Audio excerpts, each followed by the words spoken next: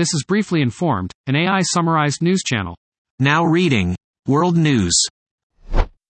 Sweden clears final hurdle in bid to join NATO after Hungary approves accession. Sweden will formally join the alliance after it submits its instrument of accession with the United States government. Sweden and Finland announced their intention to join the North Atlantic Treaty last year.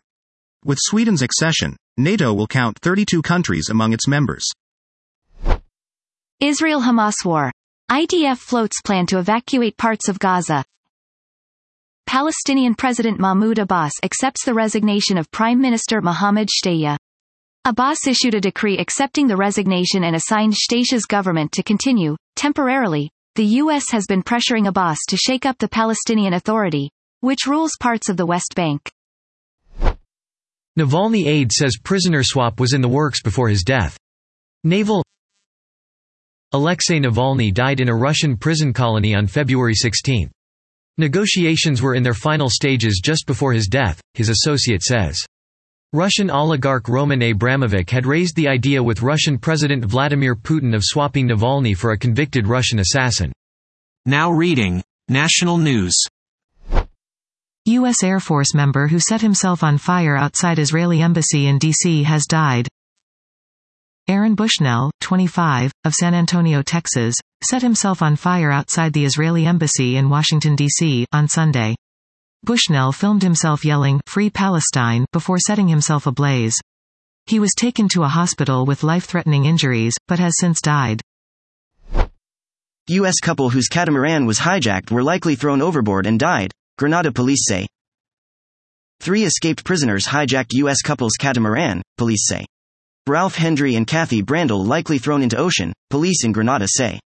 Announcement is blow to those who were helping search for couple. Senior Republican who called Trump inexcusable, endorses him for president. John Thune, the second highest-ranking Republican in the U.S. Senate, endorsed for President Donald Trump. Thune previously called Trump inexcusable for seeking to overturn the 2020 election and inciting the deadly January 6 attack on Congress.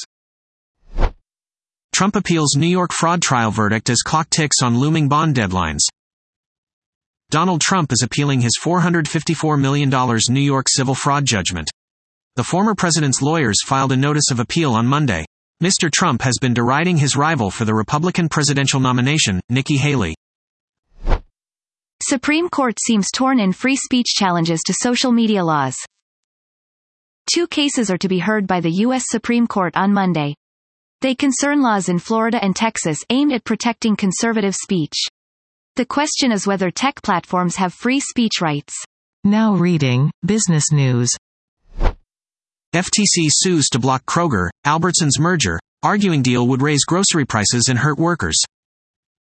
The FTC says it issued an administrative complaint and authorized a lawsuit in federal court. A bipartisan group of 9 attorneys general have joined the court complaint. The FTC says the combination of the 2 major grocers would result in higher prices for shoppers. Warren Buffett's letter, inflation data, Walmart stock split, Yahoo Finance Live. Warren Buffett releases his annual letter to shareholders. Investors will also be keyed in on inflation data this week. Yahoo Finance trending tickers include Occidental Petroleum, Oxy, Bitcoin, BTC/USD, and Robinhood, HOOD. Dow, S&P, NASDAQ all down on Tuesday. Bloomberg Investigates takes viewers on an immersive journey to the heart of our most powerful reporting. Each investigation is recounted by award-winning journalists and people who are living the story. Rents are falling. So why isn't that showing up in inflation data? The cost of shelter was up 6% in January from a year earlier. That acceleration was a big reason for the pickup in overall consumer prices.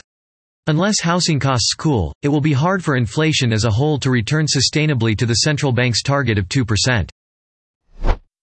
BP exec's husband made $1.76 million from insider trading by snooping on her calls while working from home. Tyler Loudon, 42, of Houston, faces up to 5 years behind bars for making $1.76 million through insider trading. He snooped on his wife's calls while she was discussing BP's possible acquisition of Travel Cities of America. Loudon acquired 46,450 shares of Travel Centers without telling her. Now reading Technology News. Microsoft strikes deal with Mistral in push beyond OpenAI. The FT is on sale for just $199 for 12 months. Get the FT in your hands for just £199. Samsung unveils new wearable device, the Galaxy Ring. Samsung. See how productive you can be. Samsung's Galaxy Ring will go on sale later this year, an executive told CNBC. The company did not immediately respond to USA Today's request for more information on the product. The data collected will be more from sleep and health than fitness, Samsung said. Google is adding AI to its messages, Android Auto, Wear OS and more. Google is rolling out new features at Mobile World Congress in Barcelona. The search giant is using AI to craft messages and generate captions for images. Google is also rolling out a feature for Android Auto that reads out summaries of long messages and contextualizes group chats. Lenovo's futuristic transparent concept laptop may redefine computing. The Lenovo ThinkBook transparent display laptop has a 17.3-inch micro-LED transparent display. The design allows the overlay of virtual creations onto the real world, essentially becoming a see-through whiteboard. Instead of a physical keyboard, the concept laptop has a touchscreen keyboard. The new Nothing phone is available in black and white and comes in at $99. The phone, 2A, is positioned as the more budget-friendly option from Carl Pei's company. Similar to the previous leaks, this latest one gives us a peek at the unique camera setup on the back panel. Now reading, Sports News. Daniel Jeremiah's Top 50 to 2024 NFL Draft Prospect Rankings 2.0. Wiggins is a tall, long cornerback with outstanding speed. He is effective in press coverage, but he'll need to let go earlier at the next level. Wiggins needs to be more invested in the run game. The LA Clippers are rebranding themselves as the LA Clippers. The team's new name is the LA Clippers are reconsidering everything about the franchise. They hired outside consultants to craft fan surveys. The focus groups are advisory, not definitive, Ballmer says. After Wake Forest incident, should court storming be banned? It's a tough challenge.